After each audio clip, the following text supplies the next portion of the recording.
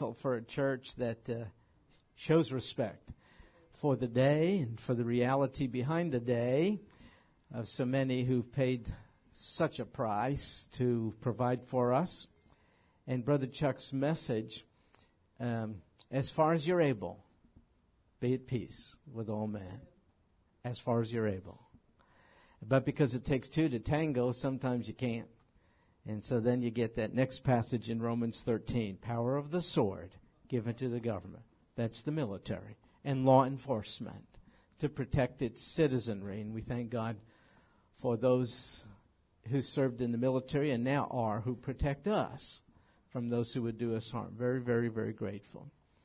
And so you saw the Marines and saw the flag presentation. Pretty meaningful, huh? Our first Bible study had a get-together yesterday. I'm going to step up here. I'm feeling so small. That's what you look like.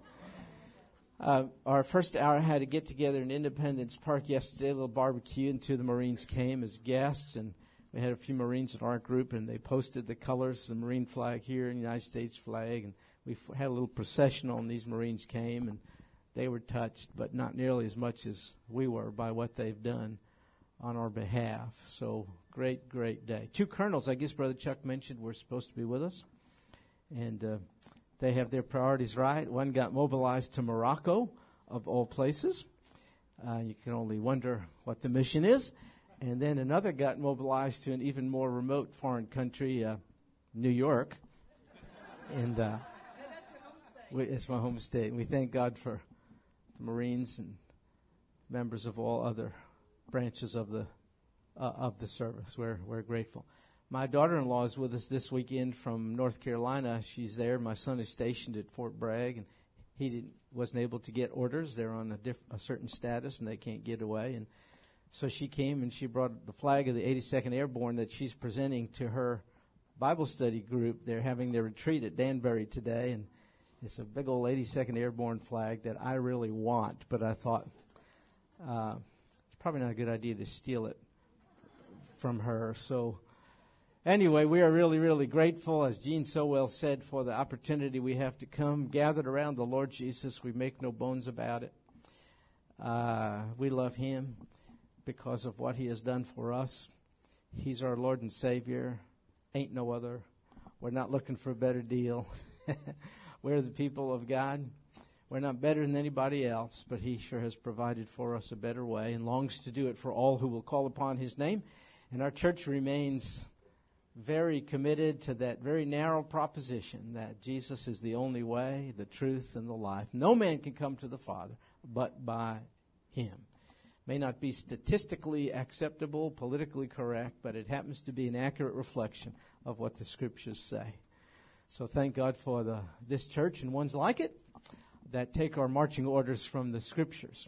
In fact, we're going to look at them today. Thank you for listening to me last week about a topic near and dear to my heart, and I got it out for a spell. And Miss Sue, I gotta love you. Miss Sue Foshi is my agent. And no, I'm kidding. If you want a copy of what we spoke about last week, it is available in the bookstore or on our website, and it's entirely up to you. It's labeled A Response to the President's Middle Eastern Policy. I hope it's a respectful response to the office, but I do not respect the position. I don't think it's pleasing to God, and we I think are authorized to take exception and do whatever we could about it. So anyway, thank you, Sue, for hawking my wares. By the way, you look wonderful in your red, white, and blue today. Very wonderful. And you are too, Brenda. You look beautiful. That's wonderful. Look. Hey, I like the bow. Nice, Brenda. I am glad you're happy to have been born here and a citizen of the United States, and you're not afraid to show it. Wonderful, wonderful, wonderful. I'm glad. Glad. And my brother was a Marine also. Your brother? I did not know that. He served 4 years in the Gulf War. He was in the Gulf War. Wonderful, Brenda. And I was telling him, like, Junior, I wish you could come, but he was out of town. So he couldn't come today. He would have really found this meaningful. Why don't you get a copy of it, and maybe he'll view it. Yeah. Thanks, Brenda. Now, Brenda, now that you got all that out. I'm like, Brother Stuart. So we're going to be in Luke chapter 1 today, and we'll begin in verse 39. Luke's gospel record of the life of Christ has distinctives, one of which is he seems to uplift the marginalized real well, like women.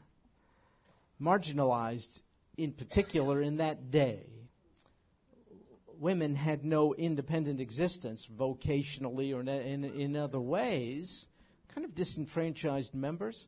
But the Lord Jesus uplifts the status of all, the marginalized and everybody else. You see this reflected in Luke's presentation. And so today you're going to see the marvelous way in which he presents a transaction between two ladies, Elizabeth and Mary, as if they're standard bearers, not just for other ladies, but for all who call upon the name of the Lord Jesus. So take a gander here.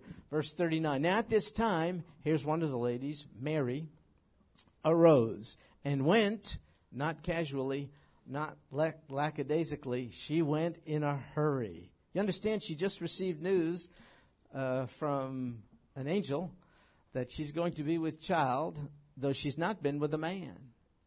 And that the whole episode will be explained by God prevailing upon her.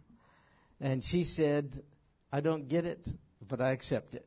I'm really paraphrasing. She said it in a much more wonderful way. But that's essentially what she said. But can you imagine? She's a teenager. And this is quite an overwhelming thing. So with haste, she's going to go visit someone. You'll see in a second. Anyway, she went in a hurry to the hill country of Austin, Texas.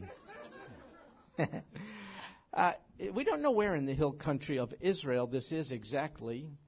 Hilly area around Jerusalem, I think we're safe to say. But we don't know the specific locale. We knew her starting point. She went from north to south. North, Nazareth, Galilee, and she's going south to visit somebody in the hill country around the environs of Jerusalem. And this being the case, the journey probably was about 80 miles. Not so easy. Probably on a donkey, rough roads, dangerous. Robbers, ne'er-do-wells along the way. Unusual.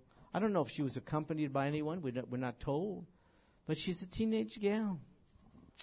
I just want you to get a sense. You know what I want you to get a sense for as we go through this today? The extraordinary taking place through the ordinary. It's just what God does. Extraordinary things through ordinary vessels and vehicles, like Mary, like you, like me. That's just the way it is. I think it makes God's work even more magnificent. He does marvelous, marvelous things through us. It's quite amazing. And so this little girl, this young little girl, makes the journey about 80 miles to some place in the hilly area around Jerusalem. And she entered the house of Zacharias and greeted Elizabeth. So you know about Zacharias, he was mentioned earlier on, husband of Elizabeth. They'll be the parents of John, who will be the baptizer or forerunner of the Lord. The text says, when Mary entered his house, Zacharias says, she greeted Elizabeth. I don't think we should assume from this that she did not acknowledge Zacharias, but it specifically says she greeted Elizabeth. I take it to mean verbally. Why would she perhaps not have greeted Zacharias verbally? Perhaps. Yes, you're right, Mary. Absolutely. He couldn't speak. Do you remember he was kind of struck dumb because of his unbelief? And so you can imagine if he was there, I'm only speculating. And by the way, this is what you want to do with the text. Not speculate, but become so enamored by it. But that you're envisioning if you were there, what does it look like? What were the sights? What were the sounds? And so I'm just wondering if he was there, how did this transpire? This little girl comes into the house and maybe nods to Zacharias. I mean, I don't know. And then says, Elizabeth. And these two ladies didn't have much to, I mean, I don't know. Did somebody have, yes, ma'am. Yeah. But also it could be the culture of the day for a young girl to bring a woman, not necessarily another man. Well said. Here's the insights. Really good. One, she's a young girl. She undoubtedly wanted to bond. And it does say in a hurry. Boy, she wanted to bond with a lady who could relate. But also the culture of the day, I think you're right, would have maybe suggested a protocol, so maybe she would not have spoken directly to them. That's a good insight. I don't know the answers, but see, again, when you read the Bible, you got to go real slow to have this conversation with yourself when you're reading. Don't speed read the Bible. Become absorbed in it. Wonder, ask questions like these. So that's very good. So she comes into the house. Now, this implies Elizabeth was receiving visitors. But she had not been willing to do so for 5 months of her pregnancy. In fact, can you back up to verses 34 and 35? Take note of this. After these days, Elizabeth, his wife, became pregnant, and she kept herself in seclusion for 5 months. See? One of our classes, one of the men said, why? And so let me respond just by giving some thoughts. I don't know. The text doesn't tell us why, so therefore we want to wonder about it. Here's some thoughts. Maybe she did so because the excitement of the people at the pregnancy this lady later in years was experiencing might have been such an exciting community venture that maybe she wanted to just stay private for a little while longer. Some say maybe she kept herself in seclusion because this, I'm sure you can understand, in human terms would be a high-risk pregnancy, would it not? Now, I know God prevails, but that's what I want to say. There's the divine, extraordinary work, but it's through ordinary vessels. So she has hormones and physiology and body chemistry and all the rest, like any other human does. And if she's older now, it's my understanding, and you'll have to correct me if I'm wrong, ladies in particular, as one gets older, it becomes more of a high-risk pregnancy. Is that not the case? So some people say she didn't want to get jostled and bumped or something by being in contact with too many people. Some people say she kept herself away because she didn't want to become ceremonially unclean and thus defile the baby she was carrying, because that was the notion in that day. Some people could be ceremonially unclean through disease. If she went around and got in the midst of a funeral procession, contact with a deceased person was such that you would incur a kind of a ceremonial uncleanness. So maybe she wanted to stay apart for that reason. Some say, look, let's face it, she's a human. Maybe she was a little self-conscious, even ashamed about being pregnant at this late stage in her life. You know, she would, as Ricky Ricardo would say, she'd have a lot of splaining to do. And, you know, how did this happen? So maybe she just wanted to avoid that. I don't know. Some people say this is such an extraordinary announcement and eventuality that was given to her that she just wanted to be alone with the Lord, undistracted by human contact and explanations and reasonings and questions, and just wanted to pour out her heart in a private devotional way to God, maybe. And then some say maybe she stayed apart because she was waiting for there to be clear, indisputable physical evidence of the fact that she was indeed with child. And some ladies, now ladies, you're going to have to help me here if I'm messing this up. But it's my observation that some ladies show differently than others.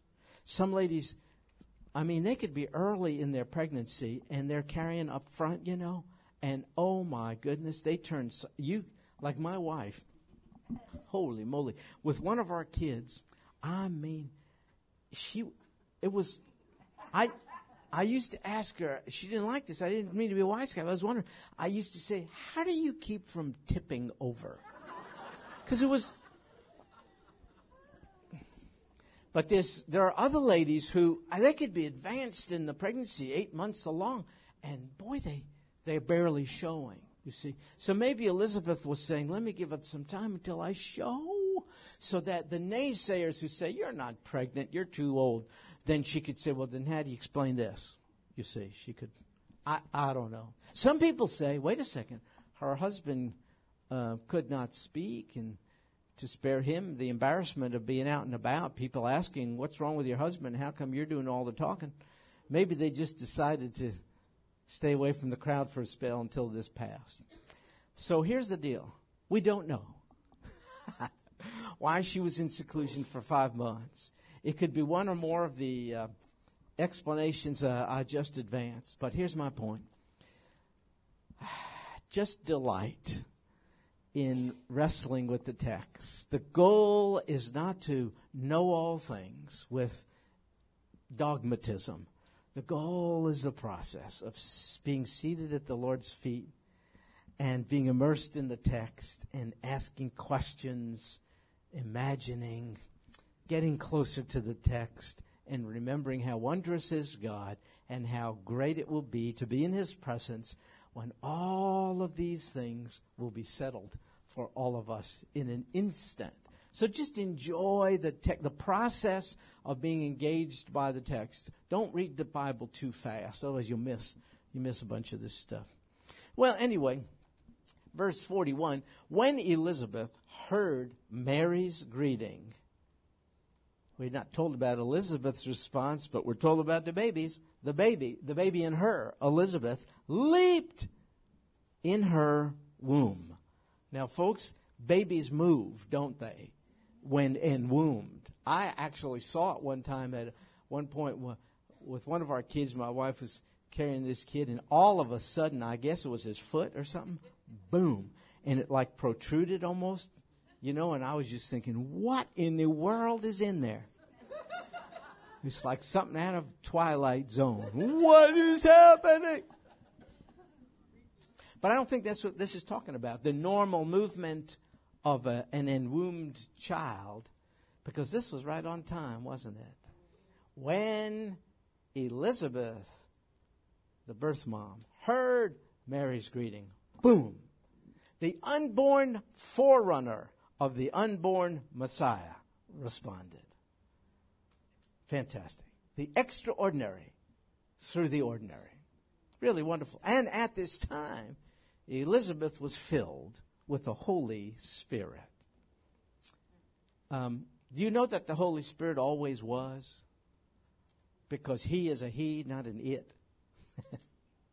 The Holy Spirit is a person, namely God. There's God, the Father. And there's God, the Son. And there's God, the Holy Spirit. Just had wonderful conversation with a beautiful gal this week, and from a different perspective. And she's from a background where they did not believe that, they surely believe in one God, but not three persons. And so we're discussing things together. Let's just put it that way. But we attach the characteristics of divinity to all three persons of the Trinity, because the Bible does. So the Father is God, the Son is just as much God, and the Holy Spirit is just as much God. Though the Holy Spirit, therefore, always existed, because God has no beginning nor any end, He manifested Himself differently. So before Pentecost, Acts chapter 2 records Pentecost. What a day. It actually was a Jewish pilgrim feast, Shavuot, when Jews would be up there in Jerusalem, all these different people, language groups. That's Pentecost, from the word 50 days after Passover, Shavuot. The Holy Spirit came in a marvelous and dramatic way, manifesting as with flames, tongues, just magnificent. Prior to that, the Holy Spirit existed, but didn't manifest quite that way. He would come upon people for special ministrations, maybe prophecy, maybe giftedness in construction of the temple or something. But on Pentecost, Jesus had been crucified before, resurrected and ascended. And He said, don't be afraid. I'm going to send another helper. The Greek construction, you got to trust me on this, when it says another helper, it means another helper of the same kind. So here we're not talking about a human helper. We're talking of a helper of the same essence of him. So the risen God is sending the descending God, the Holy Spirit. So if you're a Christian, you got two helpers. Really good. You have one on the throne and you got one in you. Isn't that good? You have a helper in heaven, you got a helper on earth. Really good. So the Holy Spirit came in a new, fresh way in Acts chapter 2 to indwell believers permanently. Not for special ministration or time, but permanently. You'll never have to pray, "Oh God, take not thy spirit from me." No, that's old covenant. He'll never leave you. You're a temple of the Holy Spirit. And so the Holy Spirit is not Acts chapter 2 right now. So filled, and to be filled by the Holy Spirit means to be influenced. That's why the Bible says, do not be made drunk with wine, but be filled by the Holy Spirit. You take the two together. Don't be under the influence of alcohol. Oh, no. Be under the influence of the Holy Spirit. And you're going to see how the Holy Spirit influences Elizabeth. Namely, she's going to be able to perceive this transaction with Mary with eyes that go beyond human understanding. Certain things are going to be given her directly by the Holy Spirit. Certain attitudes and perceptions that are not attributable to her own wit and wisdom. So she's filled with the Holy Spirit here. And it says, verse 42, she cried out with a loud voice and said, "Blessed are you." She's speaking to Mary. Elizabeth is speaking to Mary. "Blessed are you among women, and blessed is the fruit of your womb." If you have a Bible that says, "Blessed are you above women," please keep it, but it is not the best rendering. It ought to say, "Blessed are you among women," not above women. Be careful about this. Balance. This Mary is worthy of respect, but not of worship. So be careful about this. Mary is to be respected, but not, to use the language of another faith group, not venerated. Look, Mary is to be respected, but not prayed to.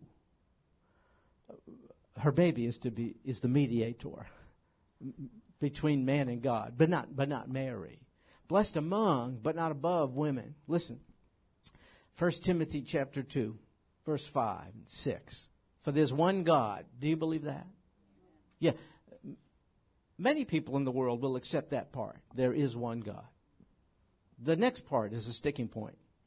For there is one God and one mediator also. One mediator also. In case you're wondering who he is, the man, Christ Jesus, who gave himself a ransom for all, the testimony given at the proper time. Most of the world's population will accept part A of that proposition but reject part B. Part A, there's one God. Part B, there's only one mediator, one way to God. No. But that's what the Bible says. So don't look to another mediator. Mary's not the mediator. Saints are not the mediator. You don't have to pray to saints. You should not. Nobody's the mediator. What do you say, Brenda?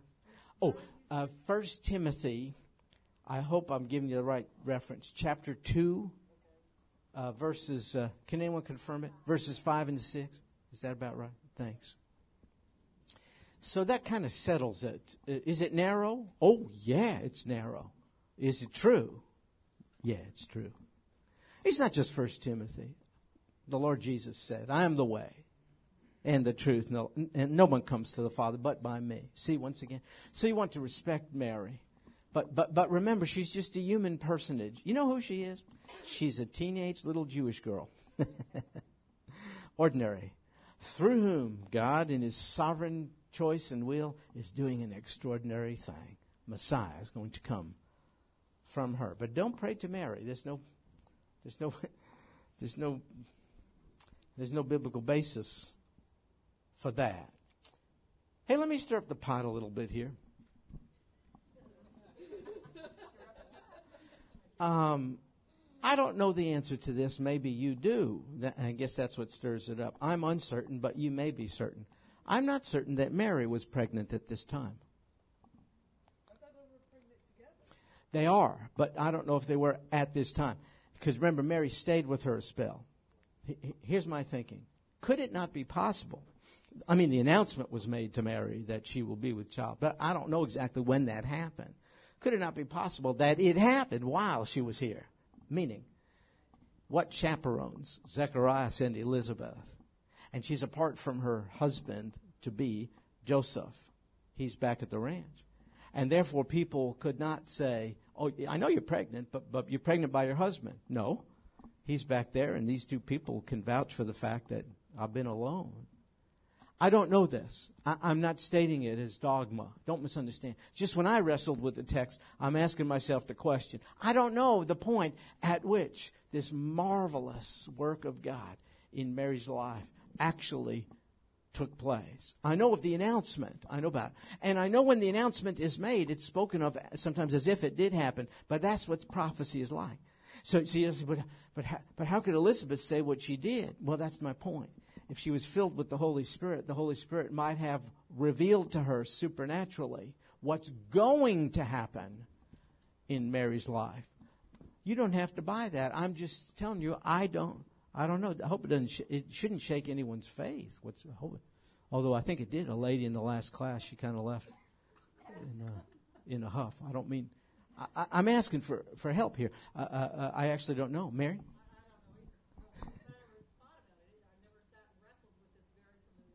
Yeah. Having said that, I always assumed that John left in the presence of the Messiah, Yeah. who was already in Mary's womb Yeah. as she got there. And Mary makes perfect sense. She said she has always understood, now I think very likely rightly, that when the baby in Elizabeth left, it was in response to the baby in Mary. And you make a very strong point. But I'm just wondering if the baby, because it says when he heard the greeting.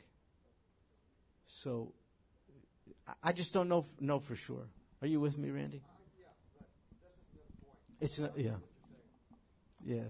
Because he says that Mary is the vessel. So The vessel, yeah. from God. Yeah. I don't mean to shake up anything, but it's such a familiar. You know, when you're dealing with a familiar passage, you're going to have a tendency to read real quick. Read it, let me skip. No, my only point is don't do that. Read it with a freshness, you know, a kind of wonderment and amazement. In the last few classes, we went back and forth. Excellent points both ways. And what emerged from the discussion for me is, I don't think you can know at what point. Because everyone was making on both sides really, really excellent points. So tell me if you're coming up with something there that could help us out on this.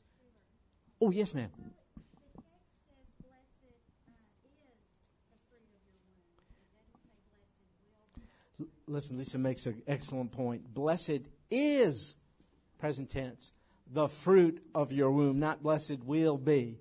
Yes, I got you there. Makes a good point. Yes, ma'am. Also, if you look at the culture, being so young, would Mary's parents have allowed her to just go off? But if she was already pregnant, they would have said, ooh, that's a good idea. Yeah. So nice point. In the culture, her parents would surely not have allowed a young girl to go off, but if she was pregnant and needing the solace and comfort of another lady with an unusual pregnancy, you make excellent points. Excellent points. And that's kind of the idea. I just want you to think about what you're reading when you read it. Otherwise, you're going to think, been there, done that, got the shirt. No, it's fresh every time you read it. Are we still friends? Now, you mean that I brought that up? Okay. I didn't realize it would stir up things quite as much as they did in prior classes. I'm not trying to insult anyone. I'm just trying to admit, not a position, but a question. I just have okay. All righty, there you go. Although what you shared is very, very helpful in addressing the issue. So I have to give some thought to that. Okay.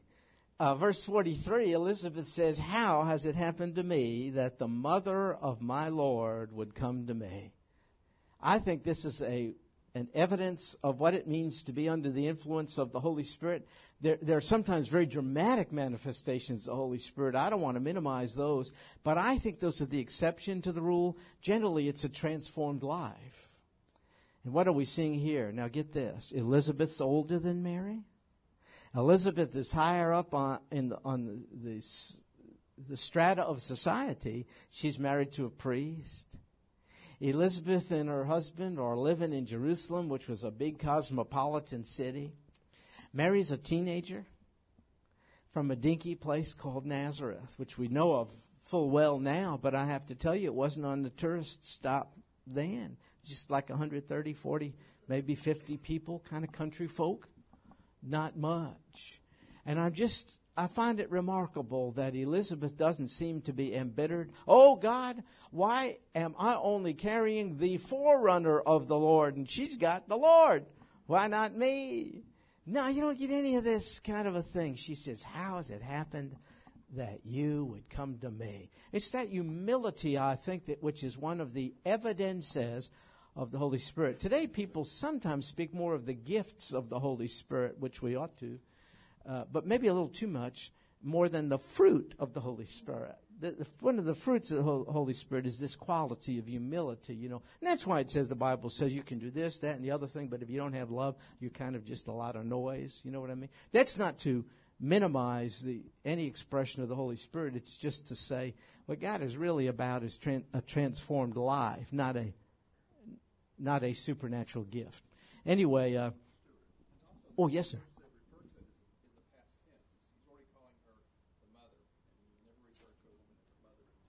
Now, Morris brings up a great point. It's a past tense statement here, is it not? How's it happened to me that the mother of my Lord, as if it's already the case? Very, very excellent point. Now, if I was challenging it, and it would not be Morris, because you're my friend, I would not do it. Some would say, no. She could have, by the Holy Spirit, been speaking in anticipation.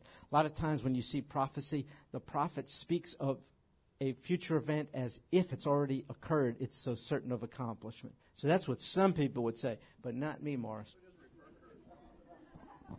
As mom.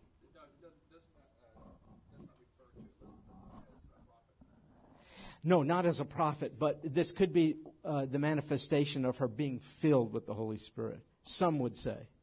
But Morris, you keep going. Here's the deal, folks. Whenever somebody is bigger than me, I really agree with them fully. It's just something I've learned to live by. So that means just about everyone, huh? Okay, so look, how about this one? Now that we're stirring things up, how about this? Correct me about this, and I really mean it. I am not aware of a place in the Bible where Mary is anywhere referred to as the mother of God. You think I'm right about that? I think I am too. But mother of my Lord. You may say, Stuart, what's the difference? The Lord is a reference to Jesus. Jesus is God. Therefore, Mary is the mother of God. Not exactly. She's the mother of Jesus, God enfleshed. A reference to his humanity. It can't be that she's the mother of God, because that would imply that the infinite came into being through the finite. God is not birthed. He has no beginning nor any end, but Mary has both a beginning and an end. So here you have this marvelous mystery of God enfleshed, and he's going through the birth process, the Lord Jesus, and in that sense, she's his mother, but she's not the mother of God in the sense that his being is due to her. So I think it's not just a word game. I think it's important. Mother of the Lord, not mother of God. For behold, verse 44, when the sound of your greeting reached my ears, the baby leaped in my womb for joy. And blessed is she who believed that there would be a fulfillment of what had been spoken to her by the Lord. Therein you find, if we can say secret to success, I don't know if that's the right term, secret to success in living the victorious life, believe what God has said. It's as simple as that. Someone has said, the believing soul is the blessed soul.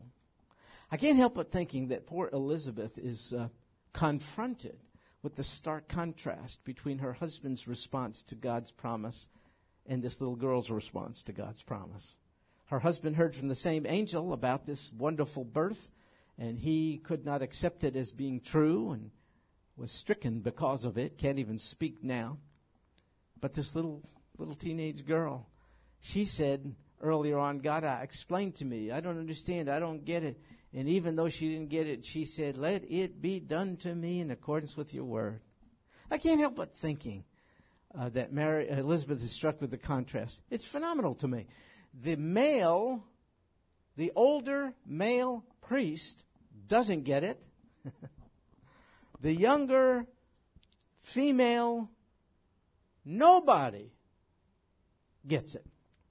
It's as if Luke, the gospel writer, is showing us again the standards by which we construct the strata of society mean nothing in the kingdom of God. So it says there is no longer any male nor female, Jew nor Gentile, slave nor free. That doesn't mean these earthly distinctions are gone. I mean, there's still men and women here and all the rest. That's not what it means. It means with respect to positioning. No. In God's economy, the great equalizer, human sin, and our Savior who died for it.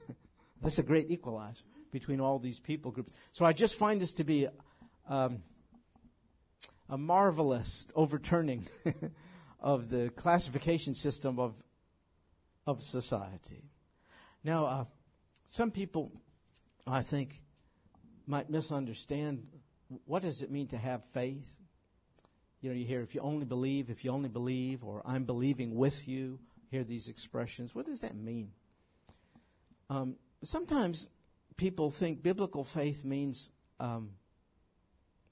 imagining an outcome that you sorely desire and believing on it as something God is going to do for you.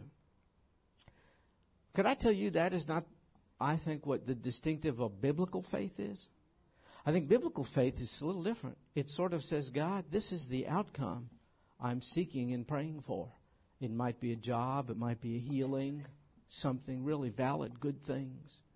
But the person of biblical faith is essentially saying, though God, I have specified my request and I have stated what I desire, I have enough confidence in you to make the final decision.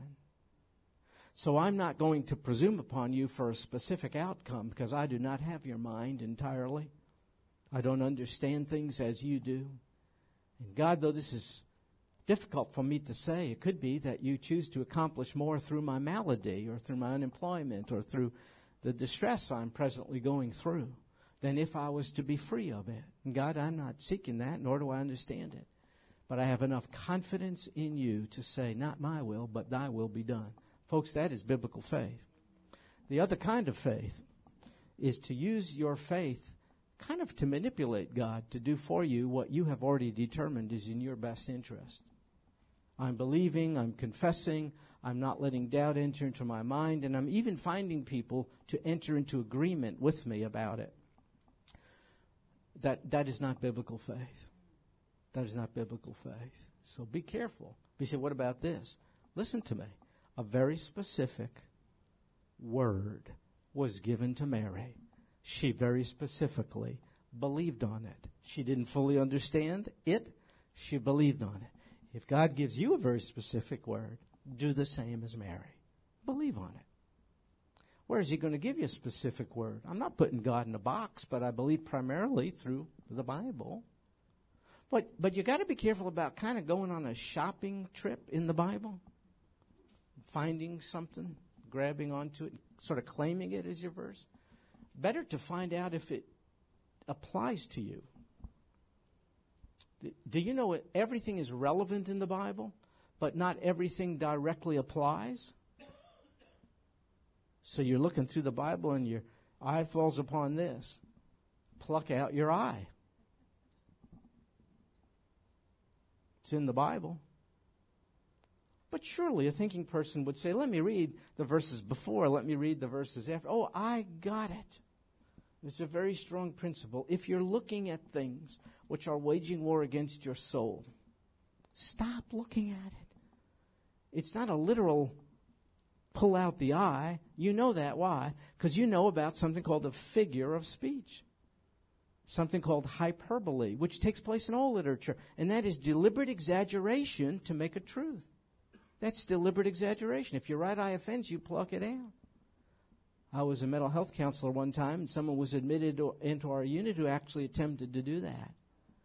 To pluck it. That's not, it's a figure of speech. How do you know that? Well, you got to slow down and kind of examine the scripture. So be careful about going on a shopping expedition. This says what I want. This says what I want. Yeah, but God put things in sentences and context and all the rest, just like any other literature. So you have to examine it before you make the application. In other words, there's only one correct interpretation of every verse in the Bible, but there may be many applications of it, for sure. A passage may apply differently to you than to me, but we all have to start with the same interpretive standards. Read the words, see what it says, who's it addressed to, what's the purpose, just those kinds of things. So be careful about just saying, I believe, I believe, I believe. What? Do you believe in yourself? What do you believe in? I believe, I was with somebody else, I believe that this aircraft is going to get me from Houston to San Francisco.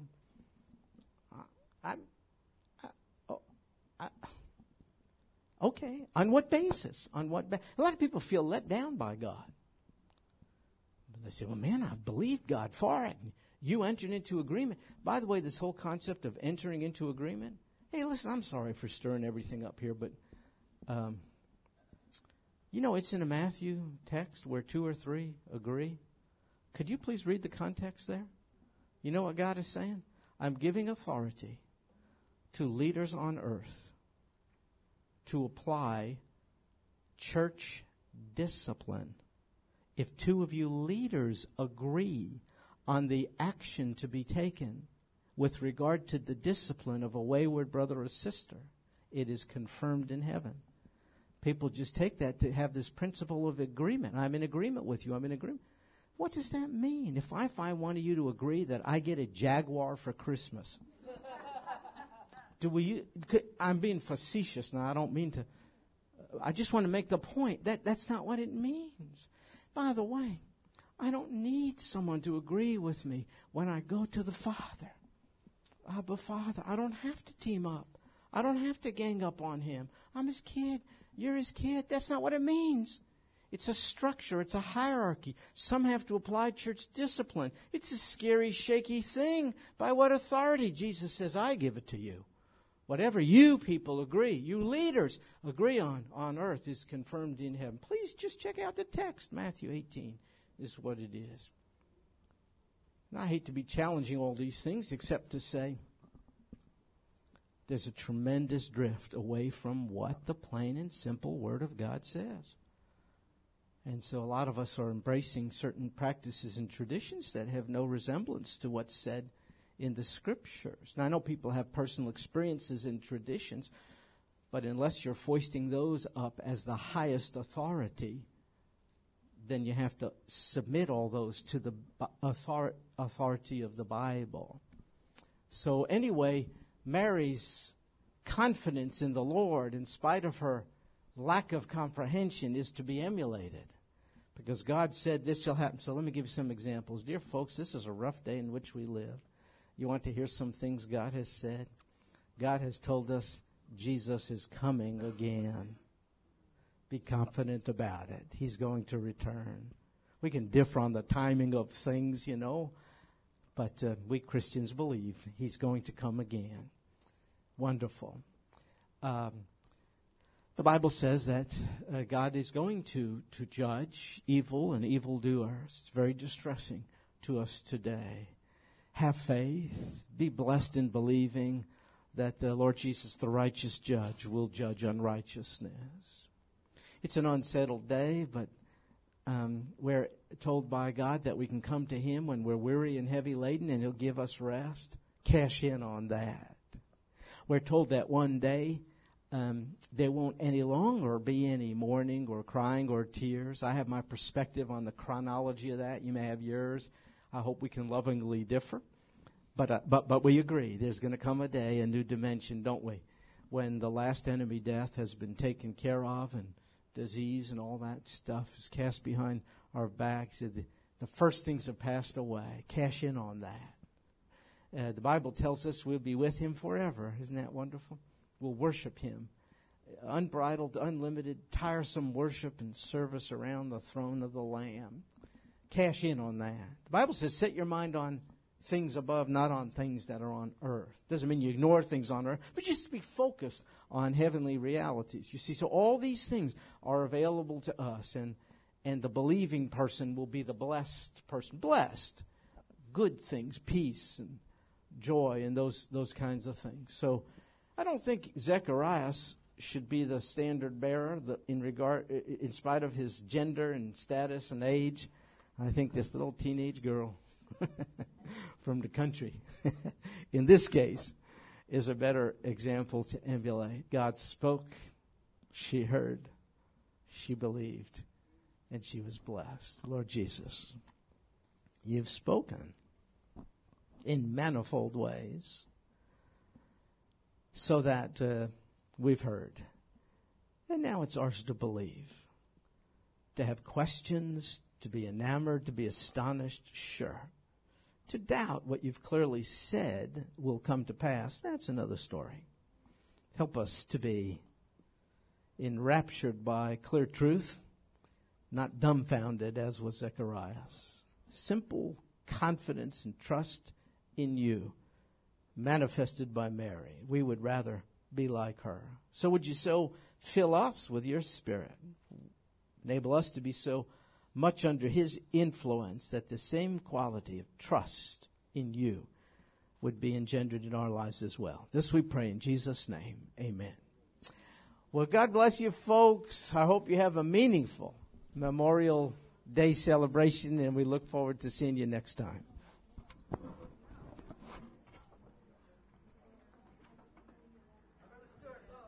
Miss Brenda.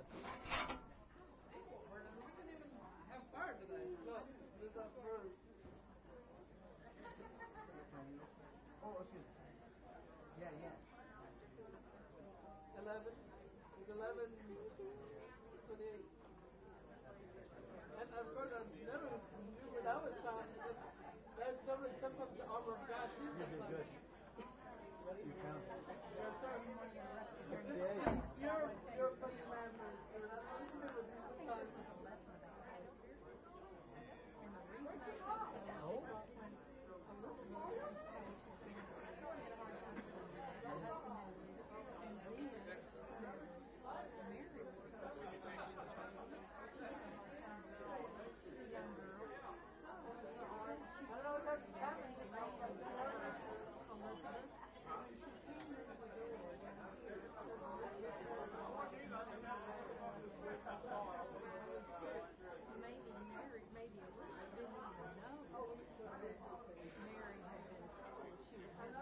Excellent point.